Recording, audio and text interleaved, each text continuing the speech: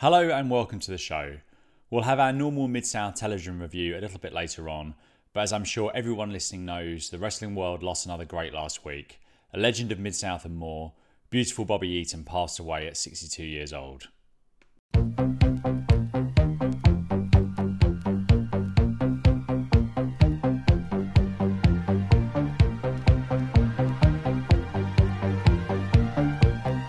My name is Lawrence Garza, and this is my memory of Bobby Eaton. It was May 22nd, 1986. The NWA came to San Antonio, Texas to put on a live show at the Convention Center Arena, which has since been torn down.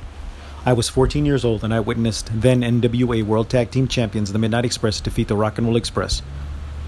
Bobby Eaton was as spectacular as he could have been any other night. Instead of it being on TV, I witnessed it live, which was just incredible, being as I was 14 years old. I never forgot that night. It was definitely an experience that still lives to this day. And it breaks my heart to know that Bobby has gone on to the next life.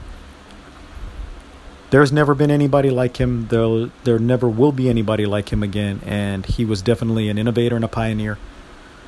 The man was just incredible in the ring. And from what I've read and heard other people tell, he was a genuinely good person. We'll miss him. We love him. And I hope that wherever he is, he's at peace with his wife. And I want to say thanks to Bobby for all the memories of my youth. Thanks for making the 80s a definitely tolerable time period, being a teenager and all. You were definitely an inspiration. You were definitely a hero. Rest in peace, sir, and thank you again. I don't think Bobby Eaton was ever in a bad match. I was first exposed to him in Mid-South in the early 80s, mid-80s, somewhere in there.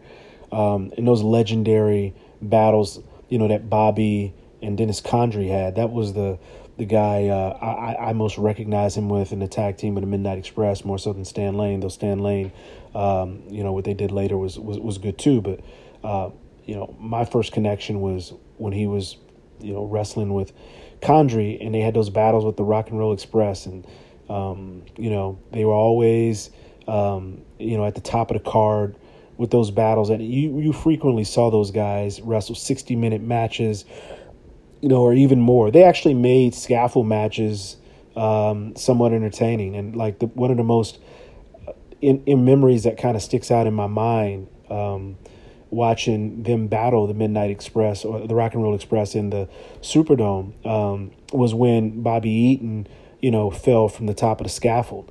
And he took some hellacious bumps. I don't know how he was able to physically walk out of there.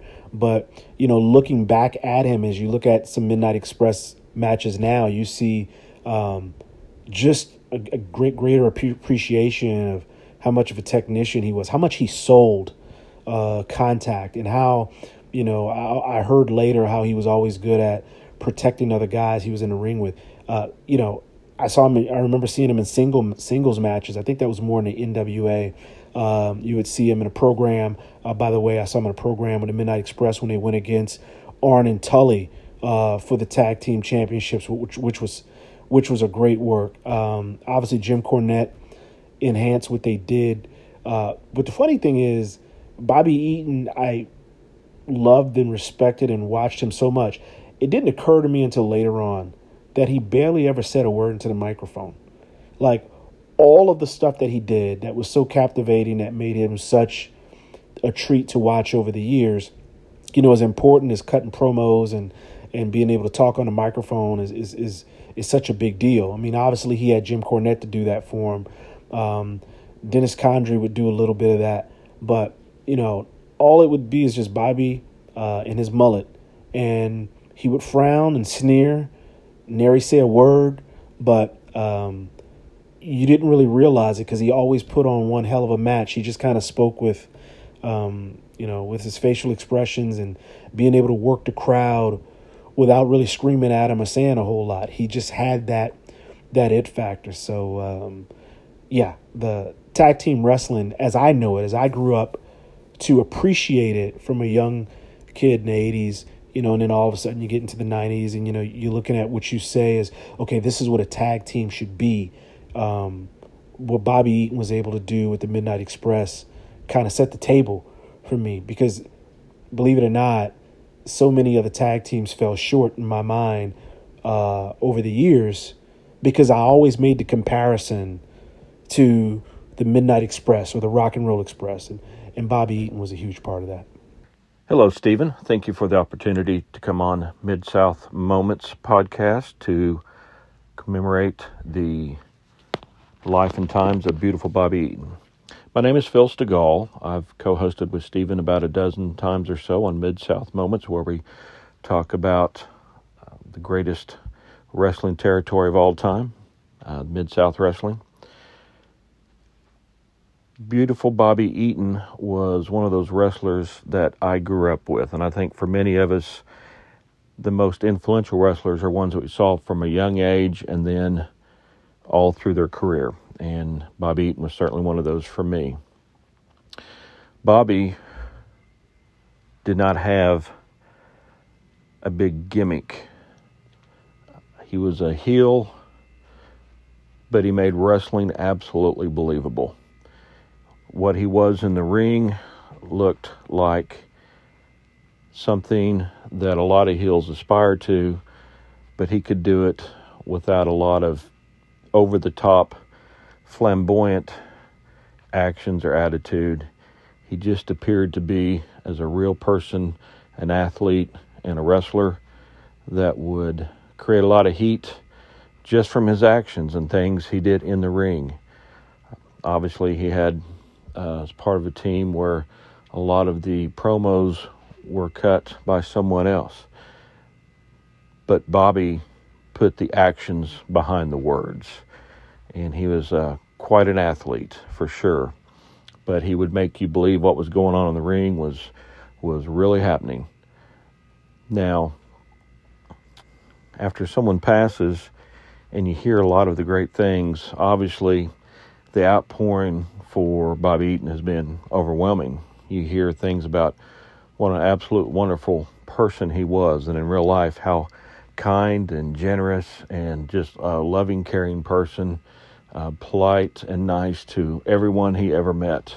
I've heard many stories about him being out in public to where he just treated people very well. Now, I've heard more about him than most wrestlers of the past, but what sets him apart is I heard all these things long before Bobby passed. If you go back and listen to some interviews and some shoot interviews that are done over the past decade or so, all these things were said about Bobby before he passed, which I believe speaks volumes. He was a tremendous talent, he's a great athlete, and apparently just a wonderful human being. Thank you, Stephen. Hey, this is Coach Canova.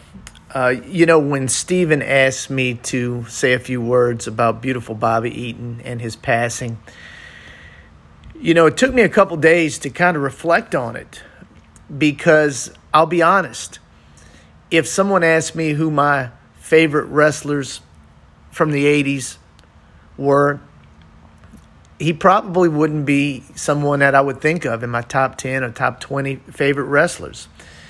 Because he wasn't one of those guys that was charismatic on the microphone. He didn't stand out. He wasn't flamboyant. And those are typically the guys that are at the top of people's list. But the more I think about it, whenever you have a great team, whatever sport it is, I coach basketball.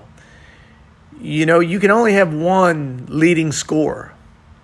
You can only have one leading rebounder. You can only have one person who leads in assists or steals. But you always need that player that's the glue that makes everybody around them better. And the more thought I put into it, that's Bobby Eaton. He made everybody around him better. And it appears he was okay with not being the one in the spotlight. He just loved doing his job. And so that's what makes Bobby Eaton great. He didn't need the mic time. He didn't need the spotlight. He just loved doing what he did and did it great and made everybody around him better. You know, and I can appreciate that more as I get older and I watch more of his work. But the thing, more than anything, that sticks out with Bobby Eaton, and you know, when someone passes, we all tend to hear all of the great things about him when someone passes. But Bobby Eaton was one of those guys that you forever heard how great a guy he was. You never heard a bad word about Bobby Eaton.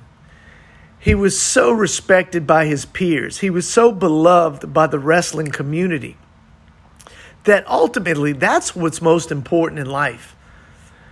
How respected are you amongst your peers, and how much people around you love you? And that, I think, is going to be more than anything else Bobby Eaton's legacy. I even heard a story where Bobby Eaton was one of those guys would bring extra stuff in his bag, whether it was gear or tape or this or that and the other. So if another wrestler showed up to the venue and they were missing something, Bobby could loan it to him. That's just a special, selfless person. And I never had a chance to really talk to Bobby Eaton. I met him on an occasion or two. But one thing you can tell was Bobby Eaton loved the wrestling business. And by hearing all of his peers and seeing the tweets and seeing all of the different statements made by people, the wrestling business truly, truly loved Bobby Eaton. Rest in peace, Bobby. God bless you, your family, your friends, and all your fans. You truly left a legacy. Zeus King also asked me to read the following about Bobby Eaton. I feel fortunate that I was able to see him live and on television so many times. My first exposure to him was one half of the Midnight Express with Dennis Condrey in World Class. Bobby was such a good heel. He meshed with Condrey and their teamwork so well. It was obvious that he had good fundamental wrestling skills and put his signature on key moves. His neck breaker, his punches, the flying elbow drop and the Alabama Jam became synonymous with Eaton. I saw him live with several different tag team partners over the years, Sweet Stan Lane the most, but also with Arn Anderson and Dave Taylor. I also got to see him in singles action against such legends as Steve Austin, Cactus Jack, and, well, Glacier. Win or lose, Bobby was smooth, believable, and prompted strong reactions from the fans. I'm thankful I got to meet Bobby, Stan, and Jim Cornette at WrestleCade in 2017. Eaton was friendly and very humble. I've never seen such an outpouring from the wrestling community of good things to say about someone than Bobby Eaton. Rest in peace. Thanks to Jay, to Lawrence, to Phil, to Terry and to Zeus for your great contributions. Clearly, not only was Bobby one of the most proficient in-ring performers ever, he was also one of wrestling's good guys. Watching his Mid-South run as part of the Midnight Express for the first time was one of the real highlights of doing this podcast so far. I'm sure I echo all of the listeners' thoughts and feelings when I say condolences and absolute best wishes to his friends and family. In the background you can hear Chase from the movie Midnight Express, which Dennis and Bobby used for many years their entrance music.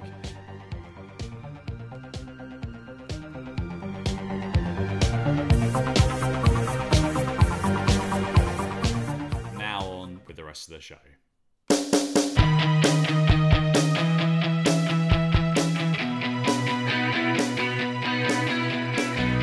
We welcome back to the show today regular co-host Stuart Roberts. How you doing today, Stu? I'm good, mate. I'm good. Thanks for having us on. It's been a while since I've been on one of these casts. I couldn't do the last one with you and Mark, so yeah, looking forward to it. Yeah, so we're going to do a bit of a departure from our usual format today, and that we're going to do a watch along. So if for those of you who are listening, you don't have to watch along, as I always say, but if you'd like to watch along, the video on YouTube is 1985-08-08. episode 309 of Mid-South Wrestling, and always catchy titles, they always are on YouTube. We're going to skip forward because I can't be bothered to sit through the titles. So we're going to skip forward. So if you start the video on 42 seconds, that'll go straight into Joel and Jim Ross, and we'll just listen to what they've got to say, and then we'll watch the show. So, right, 3, 2, 1, play button here. You can hear a little bit of the Mid-South. Hello, everyone, and welcome to another exciting hour of America's #1 wrestling program, Mid-South. Oh, and I've paused it straight away. It's a good start. Along with Joel Watts, we'll be describing the action, ladies and gentlemen. A lot of things for you, and hopefully later on in the hour, we're going to have some highlights from the Superdome. We hope to have that footage just a little bit later in the hour, but Joel, needless to say, we do have another tremendous hour for the fans. Oh, yeah, we've got a great lineup of Mid-South Wrestling stars for you. You're going to see Hacksaw Jim Duggan in action. You're going to see Eddie Gilbert going against the Nightmare in kind of an unlikely match. You're going to see Bobby Fulton in a challenge match against superstar Bill Dundee, and we'll be seeing the reason for that just shortly. We'll also hear from Dick Murdoch. Jim, it's going to be an exciting hour. It certainly So we've got an exciting hour in store. Now, something interesting for you, Stu, is that this episode actually aired on the same day as this Superdome show that they're talking about airing highlights of. So I'm sure you're on the edge of your seat as I am to see whether we're actually going to get some highlights, because how are they going to do it? And they've got a little time machine there. They're going to go forward in time and then go back again. But we shall see. Basically, as you've just seen, we're cutting back now, and this is the first time that I've seen them do this. So you've seen a little graphic on the screen there of Power Pro Wrestling, and Power Pro Wrestling was essentially their version of Wrestling Challenge. So like Wrestling Challenge was the WF Superstars, kind of like the second show, if you like, back in the day. So we're going back in time 2 weeks, and we're getting basically a replay of a match with the Fantastics versus Tommy Pritchard and Pat Rose here. So you'll see in a second that the Fantastics are going to really milk their entrance with the young ladies at ringside. What do you think of the ring jackets the Fantastics have got on here? Oh, they're almost like a souped-up British sort of wedding-style coat, aren't they? With some sparkles on the back. I'm trying to think what they call tails. That's it. Yeah. But they've got their biceps showing because obviously clearly they need to be out, and they've worked very hard on those. And they're hugging a lot of ladies. This is from 2 weeks ago, this match. And basically, as I said, this is the first time that I think they've ever done this on the main Mid-South show. So this Power Pro Wrestling show existed from, I believe, around 1984. But they very rarely ever refer to it. And clearly it's been taped in the same building as the main show here as well. How many hugs do you think the Fantastics have given out so far here? I reckon they're on at least 30 now. Yeah, they're on a lot of hugs. But they don't seem to be... I was going to say that Tommy Rogers did give a hug to one of the guys at ringside then, but they're predominantly just choosing the female ringsiders here as they finally make their way into the ring. So as we said, this is going to be a tag team match between them versus Pat Rose and Tommy Pritchard. But before they get started, if I can time this right, I believe we're going to have a little bit of an interruption from Mr. Superstar Bill Dundee, who happened to be the book of the promotion at the time. So let's cut into the sound and hear what Mr. Dundee has got to say for himself as he's coming in. I was going to ask you this, but now I'm going to tell you. I don't like you strutting. I don't like you shaking your little booty so all them little girls will catch you. Doesn't like them shaking their little booties. I'm only going to tell it to you one time, Bobby.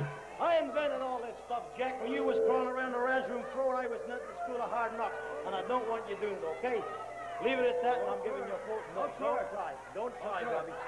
So is he basically telling him not to shake his booty anymore? Yeah, exactly. So Dundee slaps Fulton here, and he ends up on the wrong, basically the wrong side of a punch back. So I don't know if you caught much of Bill Dundee, but as you said, he basically said that these guys just stopped shaking their little booties, and he invented all this stuff when he was crawling. And then he was saying these guys were crawling around the restroom floor while he was in the School of Hard Knocks. Just a completely, very difficult to understand promo here from Mr. Dundee. Fulton, as we said, Fulton protested this a little bit, but not too much. Dundee gave him a hard slap before Fulton deposited him out of the ring. And Dundee, as you said, was very difficult to understand here. And I think this was a combination of the production of the old tape, his accent, his pure mumbling, and the fact this wasn't a very good promo, really. So, yeah, do you have any thoughts on this? This kind of Dundee. This is the first instance of Dundee having any hint of any heel behaviour here as well. Yeah, there's not really a lot to say, mate, because like you say, it really wasn't very, very clear. I just think it's quite funny about it was all over them not shaking their booties, really. So, that's some lovely, lovely head scissors as well. That so yeah, Tommy Rogers a lovely head scissors takedown on Tommy Pritchard here. And I've always, go on, you should go into. Yeah, I just think while we're talking about Tom Pritchard, I've always been really fascinated. I never really looked into it very much. How because he was with Gigolo Jimmy Del Rey, wasn't he? And, yes. And how that little stink come when they were in the I think it was around about 93, wasn't it, when they came in as the Heavenly Bodies? And I've always been I've never really got my head around how that happened, because they were like with Smoky Mountain Wrestling, weren't they? So yeah, I think at the time there was basically a talent exchange between the two groups, because they used to send.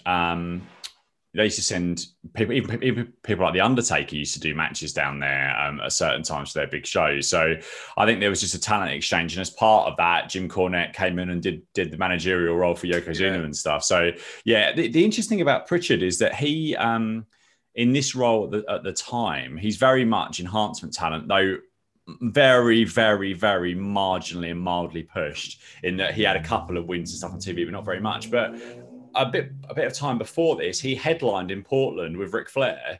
So I presume he was. Depends on whether Flair was playing the role of face or heel in that territory. But you think that's a bit bizarre that someone is in that role somewhere else, but obviously not quite as highly thought of here. Oh, nice snap suplex there.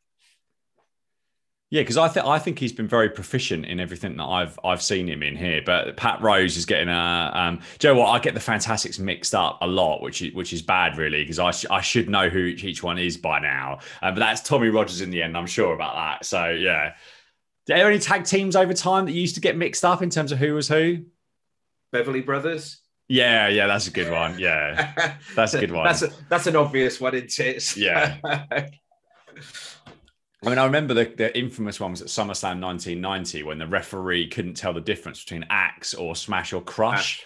Yeah, it's just like, well, he's got short hair and he looks nothing like them. So yeah, that was an excellent match from the first ever WWF pay-per-view I ever saw. So basically, we're in the ring. Dundee is back out now and he's attacking the Fantastics, and Dutch Mantell is in there with his bullwhip as well. So we're getting the full-on turn here of Bill Dundee and his alignment with Dutch Mantell. So unfortunately, Fulton is getting beaten down by Dundee, held out, and is being now whipped by Dutch Mantell. I can't imagine that's too nice to take, that bullwhip, I wouldn't have thought. That's a bit brutal, that. Yeah, it is really. Like, it's like 4 or 5 before eventually Rogers makes a save with a tempted chair shot, but the chair flies out of his hand, and Dundee, I think, managed just about to get out of there before he got that chair hard on him. I thought the match was kind of fine before the interference, as we talked about. But yeah, nothing. Anything more to kind of add on that before we move on? No, to the next, not next really. segment. Just those bullwhips were brutal. Really. Yes. So, yeah. Not something you probably see today. No, absolutely not. Basically, Joel when they cut back to Jim Ross and Joel Watts there, he said that at first it appeared to be a minor little argument, but then it got blown into something altogether different. So clearly Dundee is not happy about the booty shaking. And next up, following this, we had the challenge match with Superstar Bill Dundee, which I didn't really explain why this was a challenge match. Who, when we eventually see him, is going to be wearing a predominantly pink suit with some black trim, as we see Boyd Pierce in a very demure outfit for him. What do you think of Superstar Bill Dundee's outfit here? Oh yes, I like that. That's an electric pink. That looks like the highlighter bits. A little booty shake for Mr. Dundee as well there. And then I have to say that Boyd and Joel, their ring attire is very very downplayed. In comparison to previous weeks, isn't it? So I think we got the Mid-South dress code in 1975 came in, because they're all wearing Mid-South blazers and stuff now, which is a bit disappointing, really, given that. Oh, here we go. More hugs. Yeah, more hugs. So Fulton is out. More hugs and kisses for the ringsiders here. And he's got a red version of the jacket he was wearing on Power Pro Wrestling a few weeks ago. And basically, as we said, this is he's out to the Sharp Dressed Man theme song. I remember ZZ Top passed away a week or so ago, wasn't it? Was it the bassist or guitarist or something? It was the guitarist, wasn't it? I'm trying to think. I'm trying to think what his name is now. It's gone out my head. Yeah, that was a real shock. So yeah, so that song is an excellent excellent theme tune for these guys. I'm trying to think who it was. Who was it? I don't know. I can't. I'm losing that Google. You haven't got time on a watch along to look things up, unfortunately. I know. I'll do the honours, mate. Yeah, you do the honours as we go into this next match. So we've got a booty shake off here. So yeah, absolutely. And before the match actually begins, Dundee questioned how Fulton could be called a sharp-dressed man in that nothing happening jacket. He then added that if Fulton was lucky enough to beat him in this match, he could be a sharp-dressed man as he would win Dundee's suit. Now, I think you'll better see this as well. I think it's fair to say that Fulton is a little bit taller than Dundee. So, and you can see it really clearly here. I mean, he's much taller than him, isn't he? It's a good half foot in it. Yeah, there is. So, like, really, would you want someone else's jump? Let's forget what color it is. Would you want another person's sweaty kind of? It isn't a jumpsuit because it's in two parts, but it kind of looks like a jumpsuit. Would you want that as a prize? I don't know. I'm says the man that's sitting here wearing an electric pink T-shirt as we're talking. So I probably. Oh no, I'm not. I'm for the color. Let's not go. It's Bret Hitman Hart colors. I like the color, but I'm just thinking. I mean, if you won that at the end of the match, would you be expected to put it on? I mean, it's just been like it's just sweaty geezer that's been in it. I wouldn't want that at all. We'll find out. And in answer to your question, it was Dusty Hill. Yes, Dusty Hill course, was his easy top. Yeah. Unfortunately, there's a lot. I talked about off. You'll hear this later, but I've talked about obviously lost Bobby Eaton and the assassin as well, Jody Hamilton as well. So unfortunately, there's a lot. Unfortunately, from our childhoods, there's a lot. There's a lot of people that you lose all the time, sadly, at this point, aren't there, really? Yeah, not good at all. So, yes, going back to this prize, the other thing, obviously, is it wouldn't fit you either, would it? I mean, it would be ankle. Is the term ankle swingers still something that's used? Shin length it would be, wouldn't it? So, probably. Say that again, sorry, Stu? Ankles. I said it would be shin length on him, wouldn't it? Yes, yeah. It would be. Yeah. Do kids still say ankle swingers to other kids these days? Do you think? Do you know what, mate? I'll profess I've never heard that term before.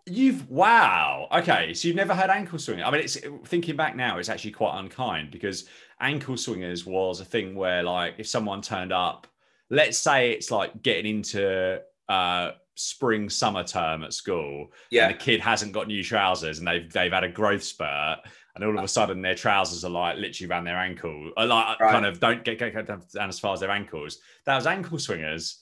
I have never. That must be a southern thing, I guess. And I've never heard that before. So in the match, there was quite a good big Bobby Go chant, and as we said, Dundee did a little dance before this, and going back a few minutes, he did take a long time to get this suit off, but not at the level of Terry Daniels when he had his Marine outfit. I thought Fulton he's smashing some good elbows here. I thought he showed some good fire in this one. He looks sharp, doesn't he? He really does. He really does. Crisp. Before Dundee, it's interesting that Dundee's got himself a heel turn and a more prominent role on television, given that he's booking at this point. So, but kind of an interesting decision there as Fulton holds him down in an arm lock. Ross said for viewers just joining us, Dundee had put his ring outfit up and he was sure that was a very expensive garment. And then there was an odd moment as well when Joel almost like healed Fulton a bit there by saying, I mean, Fulton hasn't put his ring jacket up. And then he thought, oh, wait, hold on, I've just kind of made the babyface a heel there. And he said, well, actually, that's neither here nor there. So I don't know whether maybe Bill shouted at him off screen or something for that. You've got a real treat. I don't want to give a spoiler away, but I have watched this, and this is Stu's first airing of this show. But we've got a real treat of a finish coming up in a few moments' time. So right. I'm just stalling because I think it's coming very, very soon. So yeah, trying to think who's Norwich's first game in the Premier League? Who have you got? Liverpool. Oh, an easy start. Is that home or away? It's home to Liverpool, then away to Manchester City. The first two games. Oh, easy. Yuck. Oh, and then maybe we'll just throw Leicester City in, who finished third, or I think it was third or fourth. and then Arsenal. So that's our first 4 games. So basically, Crikey. 4 of the top 5 or top 6 we're playing. So that'll be fun. Are you ready for the football season, or do you feel like you need more of a break? Do you know what? I'm so loving the Olympics at the moment. I'm quite happy. I'm not really thought about football because I'm just well into the. I've just absolutely loved the Olympics so much. So it's quite nice in the morning, isn't it? Wake up, because I guess you're probably up a bit earlier than me, but even around 7 o'clock, you still got quite a lot going on. So it's quite good fun having that on, I think. Yeah. But we're kind of getting to the kind of. I always feel like at this point, when like after the 100 meters is done and like a few of the sprint stuff, it's almost like you're in the kind of dregs now in terms of stuff that's left. I don't think we've got too many medal hopes left, have we? We've got a couple in the boxing, haven't we? Have we? And they're still in it, are they? Well, they're not, we're in the, not by when the time this comes out. It'll be all over. But yeah. Oh wait a minute. Here's the finish coming up now. Okay. Did you just catch that ref bar? Oh. So basically, I was just thinking at this point, this is a decent match until there's a total mess at 4 minutes in the corner, followed by a terrible ref bump where he was basically glanced by Fulton's hand. And Dundee went up to the top rope, an automatic DQ, which it should have been, but referee obviously was down. And then he dropped the earthquake style splash, which I thought actually looked quite impressive, didn't it? The way he did that. That was good. Yeah, it was good. That was really I bet good. That hurt, but probably both of them actually.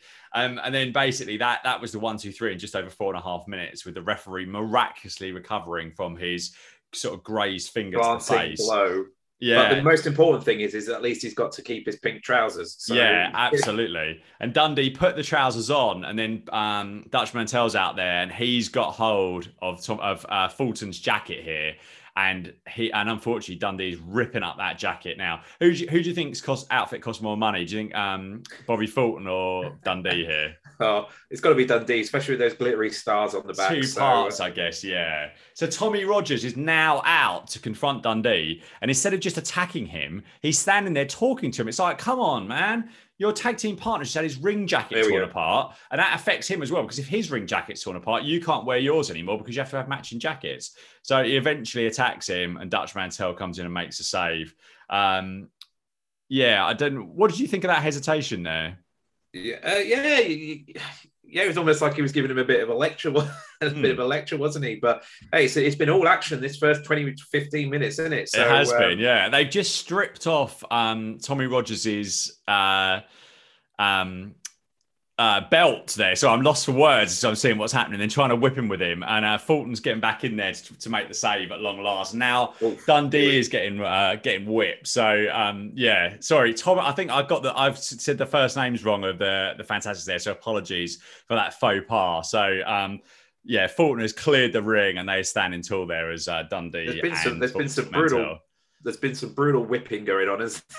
Well, I think they probably logged those in the memory bank from a few weeks ago with that bull whip, and they were waiting for this to to kind of pay the price back, I suppose. But going back to football, I feel like after the Euros and stuff, like by the time this comes out, Fulham have already played their first game. We've got to play Middlesbrough. We're recording this on Thursday. It's out the following Tuesday, but we're playing Middlesbrough on Sunday. So I can't really be bothered.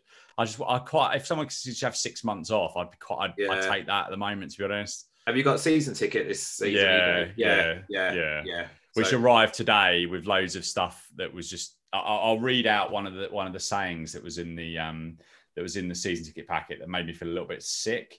It was Craven Cottage, where we sing, hope, laugh, and cry, and vomit at awful things like that. Ooh. So there we go. On screen, we've got Dick Murdoch with Jim Ross and Joel Watts, and he had on a WrestleFest 1975 t-shirt. And that was an event that took place on July 28th, 1975 at the Skelly Stadium in Tulsa. And featured Watts, Murdoch, and Jim Duggan in a successful 6-man tag team encounter against Kamala, the Zambu Express, and Skandar Akbar. The main event also saw NWA World Champion Ric Flair beat Dusty Rhodes by DQ in the semi-main event. And in the main event, Wahoo McDaniel beat North American champion The Nightmare in 4 minutes and 44 by DQ. So in that wonderful WrestleFest 1985, you got 2 disqualifications in their final 2 matches. On screen at the moment, this is the first time you've seen this guy. This is humongous. This is Oliver Humperdinck's new charge. And basically, last week, poor Dick Murdoch was kind of tricked into taking a match with this guy. And ultimately, we're going to see what happens because they replay the whole thing. So because of where this taping fell, that was basically being aired on the day of the Superdome, it's ended up being one that has quite a lot of replay stuff in it. But you'll see what wrestlers does this Humongous make you think of when given his outfit here? Well, the first thing I thought of was when Dustin Rhodes was 7 in WCW. Okay. Remember that? And when he floated down to the ring and he did that promo, didn't he? Where he was just basically saying, "This is just crap." That's one of the most infamous. So that was the first thing that came to mind. But he's almost got like. Is it like a Jason type Halloween-esque mask on, isn't he? Yeah, I think. Yeah, I thought that at the top. But there's definitely demolition vibes in terms of his outfit, isn't there? I think. I don't think. I mean, this guy's an interesting one because he. So basically, in this match, I mean, it's not really a spoiler because we talked about it last week. But he squashes Dick Murdoch here, and Dick Murdoch's like a really sort of push person in the promotion at this time, and he ends up winning this in a few minutes. But Humongous was someone that was around in sort of '84, but never really prominently featured in sort of any real kind of mainstream promotions. I'm saying that now. I'm doubting myself, so I'm just going to check that on Cage Match. But yeah, he's a big guy, isn't he? So yeah, he is. Yeah, and he's got some Damien Demento type furry ankle. And you could call them ankle swingers, couldn't you? You could, yeah. I mean, he wasn't around in Mid-South very long at all. And yeah, Lord, maybe, yeah. So he strong lad. Perhaps I'm looking at the wrong person here, but it must be Lord Humongous. Pat, I'm not sure whether he's. I mean, this is excellent podcasting here, and I'm in an iron about what I'm seeing on Cage Match. But yeah, he just doesn't seem to have a lot of stuff given his initial sort of push here, and I think there are some appearances of his missing. But he later had a USWA run to what World Class became in 1989, and that was where he had a more prominent run. But yeah, just a bit of a strange one. It's interesting. I can't find too much more about him. In terms of his Mid-South run, because I'd have thought, I mean, he's massively pushed here. So I wonder if Terry or Phil could fill in the blanks there, because maybe something happened, or maybe he got an injury or something like that. Yeah. But yeah, a bit of an odd one. As we see at the moment, in basically Dick Murdoch's busted wide open on the outside, and Humongous is about to throw him in. A bit of an awkward press slam through the middle rope there, wasn't there? I always remember from the matches that the matches that I've seen of Dick Murdoch, he did bleed a lot, didn't he? Yes. Yeah, indeed. And basically, we're nearly at the end now. So Murdoch's on the ground, and he's about to be put into the Shinomaki, as they call it, which we know more as the $1 Million Dream, and that is it. Yeah, so this is going to be referee stoppage. So yeah, quite a shocking sort of introduction to this Humongous character, given that, I mean, this is kind of the equivalent of someone coming into WWE. Who's this kind of number 3 or 4 babyface in WWE at the moment, would you say? Oh, that's a good one, actually. I mean, Mysterio's still quite over at the moment, isn't he? He's been playing quite a prominent role. I think that's the one thing I think about with WWE at the moment. They seem to be lacking that real babyface type. I mean, you've got Drew, haven't you? But I mean, I fancy Drew's for a turn soon. I really do. I think he's become a bit stale as a babyface now. How much of the product are you watching? We don't talk. I mean, because I'm not watching any, so we don't really talk much WWE now. No. But what's your are you reading a lot? Do you catch some highlights? I read. I always read the Raw reports, the SmackDown reports, and stuff like that. I mean, SmackDown's hot at the moment, and that's all down to Reigns. Do you know what I mean? Reigns is been stellar, hasn't he? This year. I'm still keen to understand where they're going with Reigns. You know, is this all leading to a WrestleMania match with The Rock? Is it? I'm not convinced by that, to be honest with you. But yeah, Raw's just Raw. I can't. Yeah, I don't watch any of Raw, but I do watch the SmackDown highlights and stuff like that because I think that is a good program at the moment. And obviously NXT is hot as always. So I'll just recap. We'll come back to WWE quickly. So basically, Ross said that in that match is one of the most shocking things he's ever seen. And Murdoch said that pro wrestling was the toughest sport in the world. He's played football and done rodeo, but pro wrestling is the toughest. He said he was geared to wrestle one person on TV. Then it looked like he was going to wrestle the Nightmare. But then they brought out Humongous. He has hit a lot of people with his elbow, but no one has ever shaken it off like Humongous did. He said he's not sure what they're going to do, but Humongous picked him up like a paperweight. He added that somewhere down the road they would have to face up again. I thought this is pretty decent stuff from Murdoch. Going back to Reigns, I think that is the plan. But the thing with The Rock is it's very difficult. I'm sure The Rock would love to do it, but it all depends on if The Rock gets offered. I don't know. It could be any film that we don't even know is in existence at the moment. And they were like, well, we need to film in April through till November, and it's a 10 film deal, and it's worth $1 billion. He's not doing WrestleMania, so that's the thing.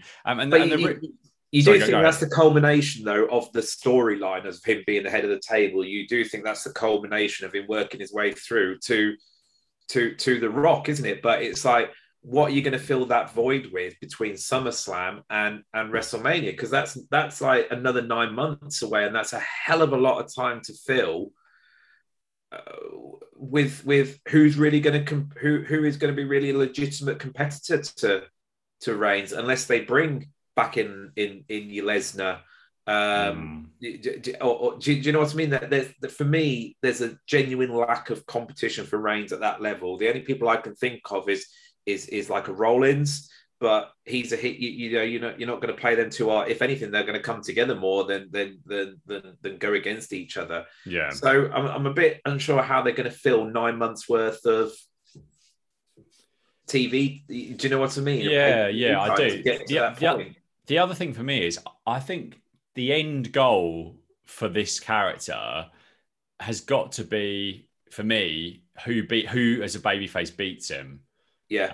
If he's staying heel, if he doesn't naturally become a babyface, which is possible, though he's playing such a heel character that the crowd aren't behind him at all. I don't think, from what I've said, which is great. Obviously, that's what he's he's going for. But yeah, I do wonder whether.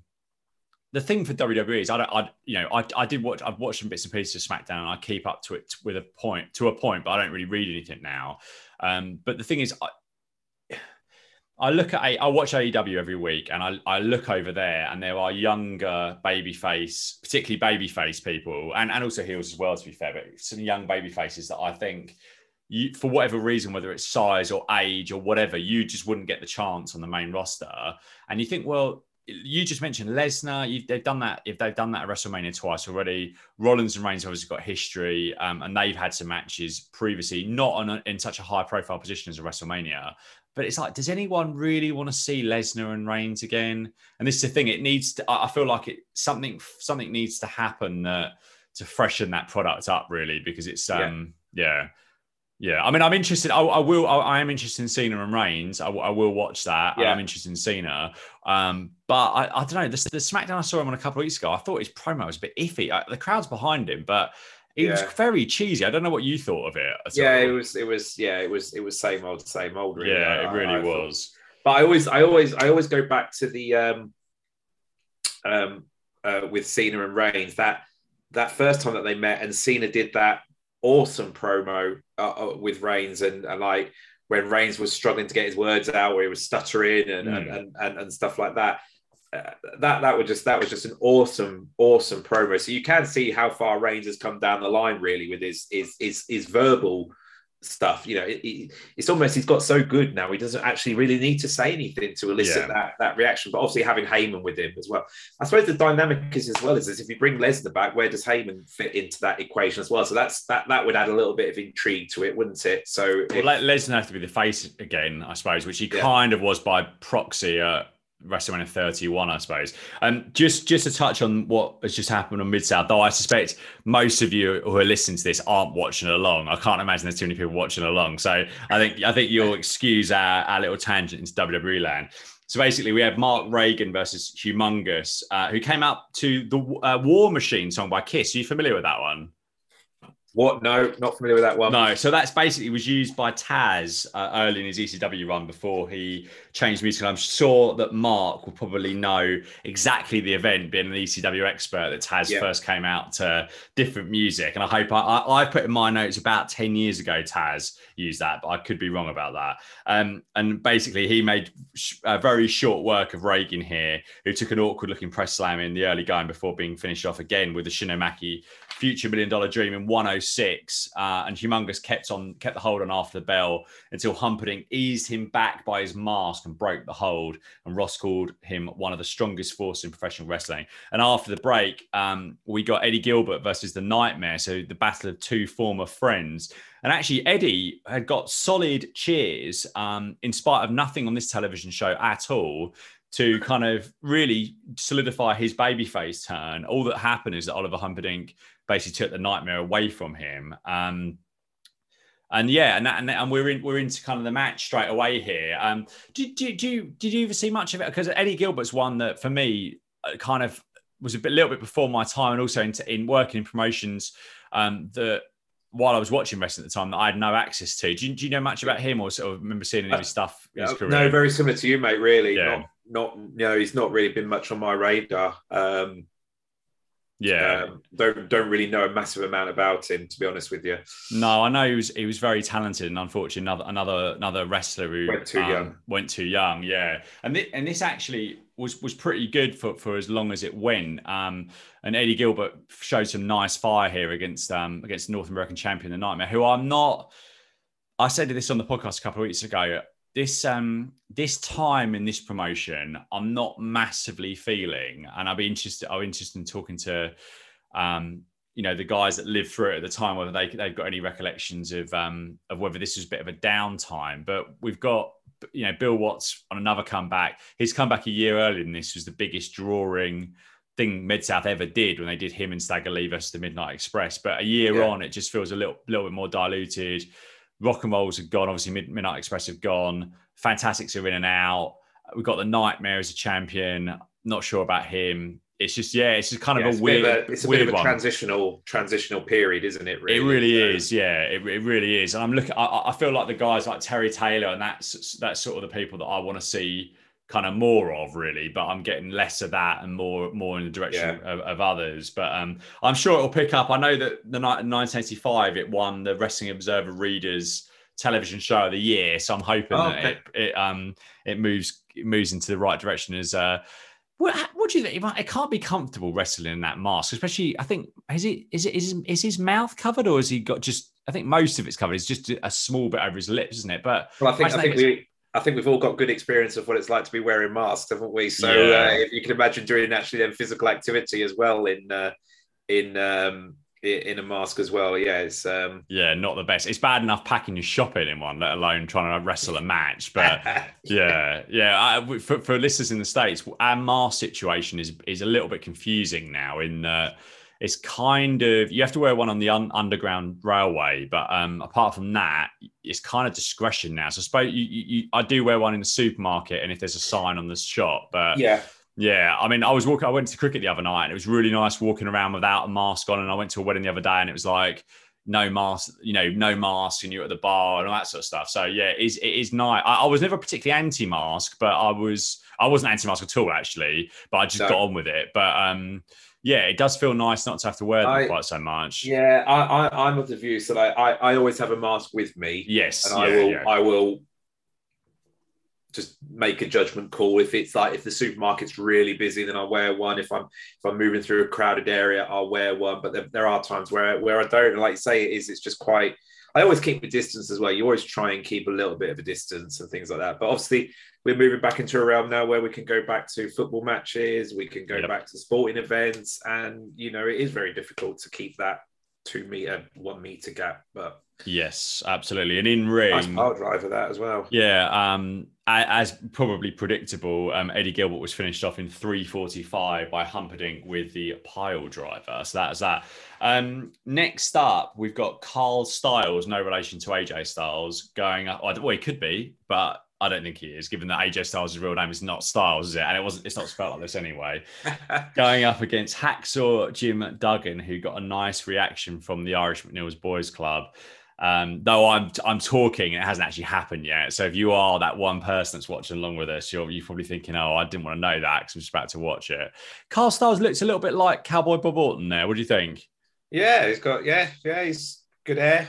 Yeah, very good hair. Nice frizzy perm type style hair. Yeah, definitely good volume. Something that I wish that the pair of us could. Yeah, absolutely. It's funny. I was with Dan, who you've met through this at cricket the other night, and we took a picture of us, and I zoomed in, and I looked like my face had gone through that like aging app that you can get. I'm just like, I started to look like my dad, and I was like, oh, so my 40th birthday approached, so I need to get in like an anti-aging machine or something like that. I need someone to invent that. Alas, as Hacksaw is out now. We've had as we talked about at the top of the show, they did promise us some Superdome show footage, but around this time, they were starting to say, if we've got time, we'll give you some Superdome footage. So are we going to get the bait and switch here as Hacksaw Jim Duggan? I think that's fair to say that was a brutal knee drop, wasn't it? Absolutely brutal. And then we've got a big slam from Duggan, and I think this is going to be all over for Mr. Styles. So, 3-point stance, headbutt, spear, and that is it. Thanks for coming. 2, 3. Thanks for coming. What do you think you'd have got for that, Styles? Nothing? $20? Can't have been much. Yeah.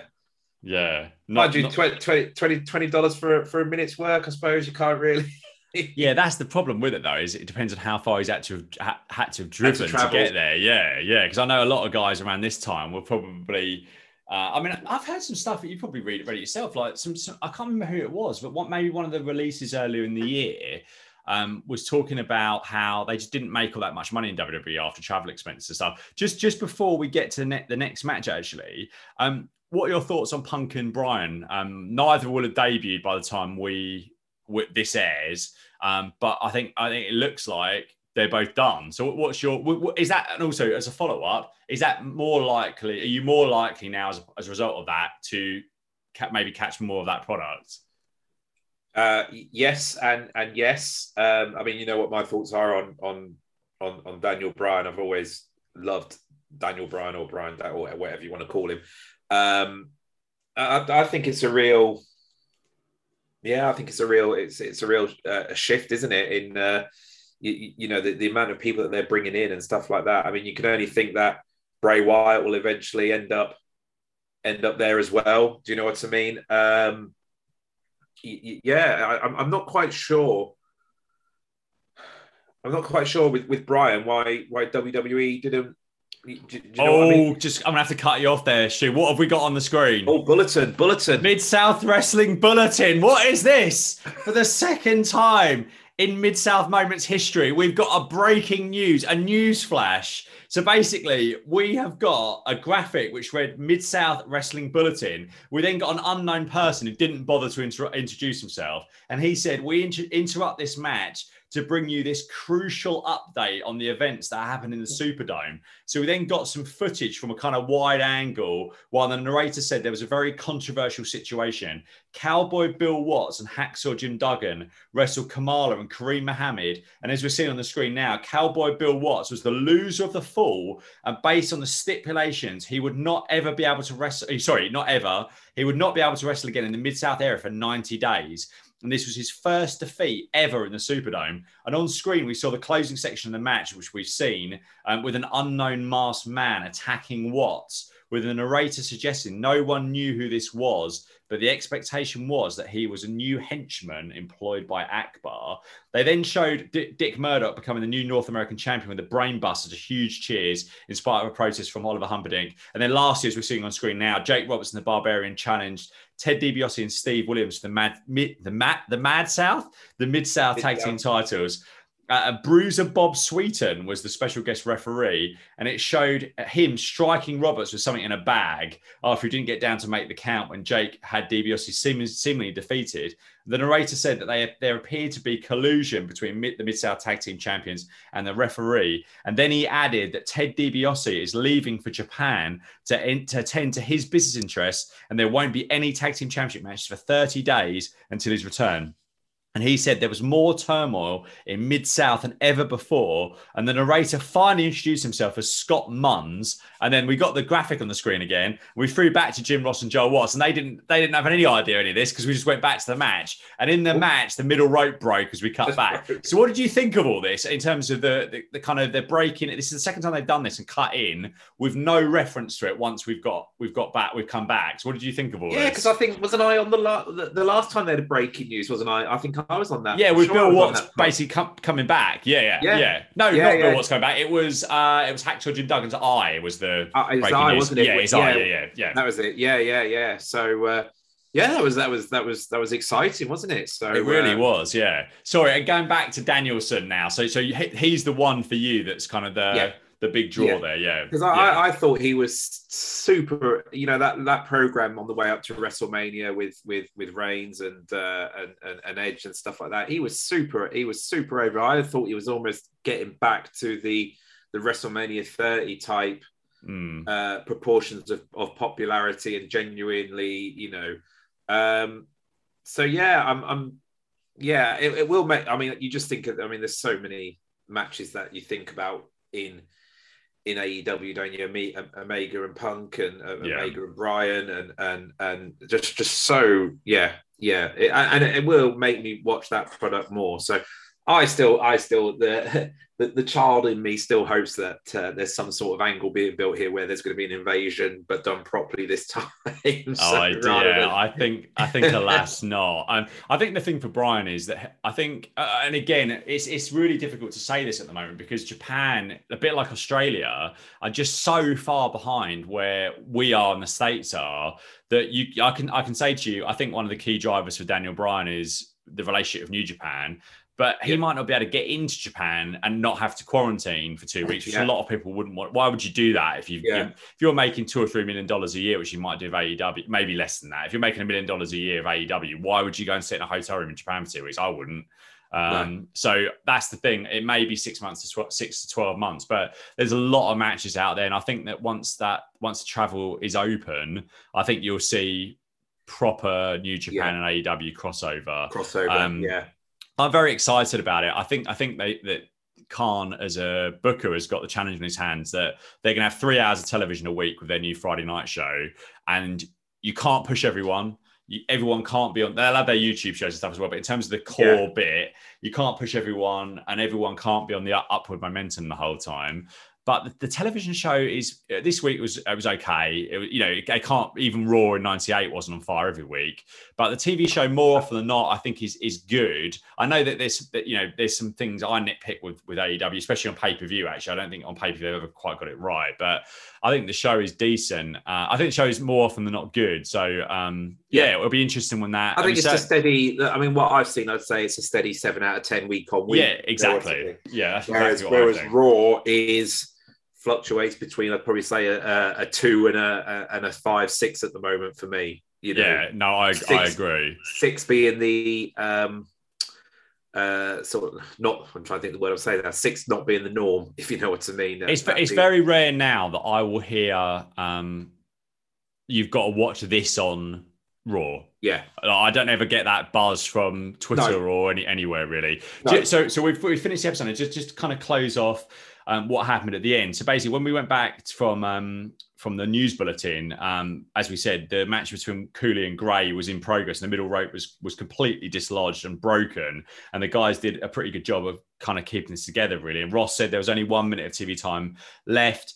He added that there would be a more in-depth analysis of what happened in the Superdome with no reference to what we'd seen next week. And Cooley eventually won this with a sunset flip out of the corner. So going back, I think this Superdome insert was maybe on some of the Sunday airings of the show in the markets that it have aired first on a Sunday. Most of the places got it on a Saturday. A few got it on a Friday. But they all repeated later in the week, usually late on the various different syndicated television stations that this was on.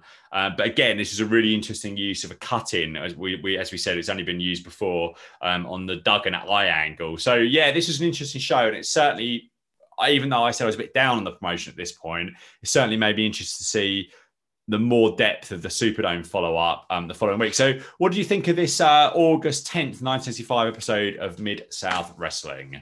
Yeah, I think there's some good stuff in it, especially the start with like the Fantastics and Dutch and his name's gone out of my head now. Tommy Pritchard. Suit. That's it. Yeah. Superstar Bill Dundee. Yeah, that's it. Superstar Bill. Yeah. I thought it was good stuff. I mean, then it was good to see Humongous. I like that. I always like seeing the big guys and stuff like that. So, and then obviously the high drama breaking news stuff. So yeah, actually, I thought it was a pretty decent episode. So yeah, it was by far the most entertaining episode when you're at the edge of something that's already happened, so you couldn't advance storylines much. And I think the break-in was really, really good. So, Stu, where can people find you online and congratulate you or actually wish you good luck for Norwich's first games and congratulate you when you start the season with 3 victories? They can also wish me good luck because I've got some breaking news that I have decided that, because I've been so inspired by the Olympics, I am joining my local triathlon club. And you really? I am. Wow. I am. I'm gonna in September. I've decided, because I'm not a good trainer alone. I can't. I get bored very easy. So I thought, I've just been so inspired with it and stuff like that. So I've even got in contact with a local triathlon club, and so hopefully in September I'm going to start participating in triathlon activities, although not actually participating in a triathlon race, because I think that could be 6 to 12 months before I'm probably ready for that. But you've got 3 years before Paris 2024. Yeah. So yeah. So, do they do a Veterans Olympics? So they should do. That'd be good. Yeah, it would be. So yeah, you can find me on Twitter at Wakefield Canary. Brilliant stuff. Thank you all for listening, and we shall speak to you all again very, very soon. Hello, everybody. I am Ricky Morton of the Rock and Roll Express. And if you would like to purchase some merchandise from World's #1 Mid-South Wrestling Podcast, check it out. All the products. That's on redbubble.com. People, Mid-South Moments. They have everything from t-shirts, phone cases, mugs. Remember now, redbubble.com. People, Mid-South Moments. Thanks very much, Ricky. And that link again is redbubble.com/people/Mid-South Moments.